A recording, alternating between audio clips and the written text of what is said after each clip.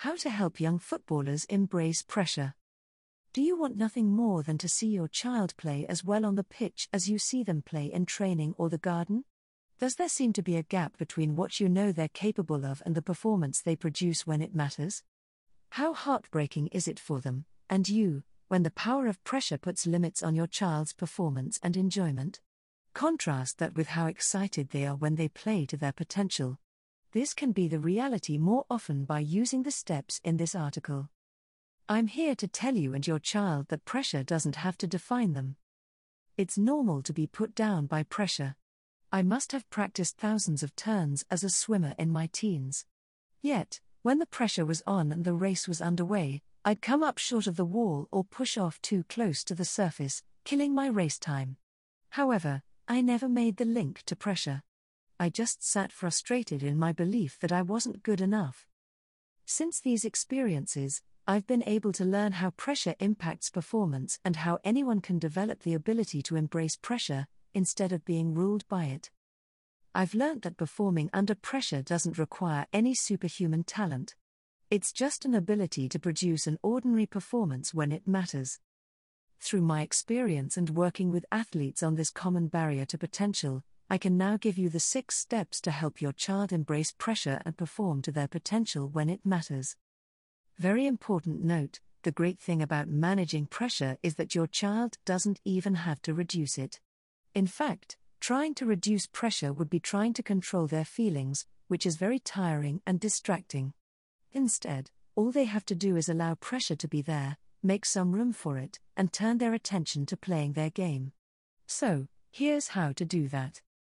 1. Notice pressure. If your child wants to embrace pressure, then they need to be able to notice it. Pressure crops up when your child cares strongly about the outcome of a game or event. They might feel anxious, energized, worried, have butterflies in their stomach, have a faster heart rate than usual, or have sweaty palms. All of these signs can help your child notice they are feeling pressure. 2. Locate pressure. Your child likely feels pressure most strongly somewhere in their body. Maybe it's their head. Perhaps their chest. Maybe it's making their legs feel like jelly. It doesn't matter as long as they can locate it. 3. Give pressure some features. What color is pressure? Is it hot or cold? Does it give off a particular sensation? Does it feel like a solid, a gas or a liquid? Does it hold a shape? Give pressure some characteristics. 4. Breathe into pressure. With their hand on their stomach, see if your child can imagine breathing into the feeling of pressure, pushing their hand out as they breathe in. Take deep breaths in, hold for 2 to 4 seconds, then a slow breath out. Hold again, and repeat. 5. Create space around pressure. See if your child can use their breath to create space around the pressure. Now they're giving it some room inside them, and really embracing the pressure being there. Repeat these 5 steps until your child feels like they have made room for pressure. If they say they're feeling pressureless, that's a bonus. 6. Focus on their game.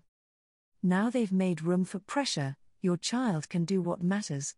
Even though the pressure is still there, they can focus on their coaches and the game. Now, they can play the way they know they're capable of. Now, with this invaluable tool, your child can embrace pressure with courage, and you have the knowledge to support them. I hope this helps them to narrow the gap between potential and performance under pressure, but most of all, that it leads to your child enjoying sport as often as possible.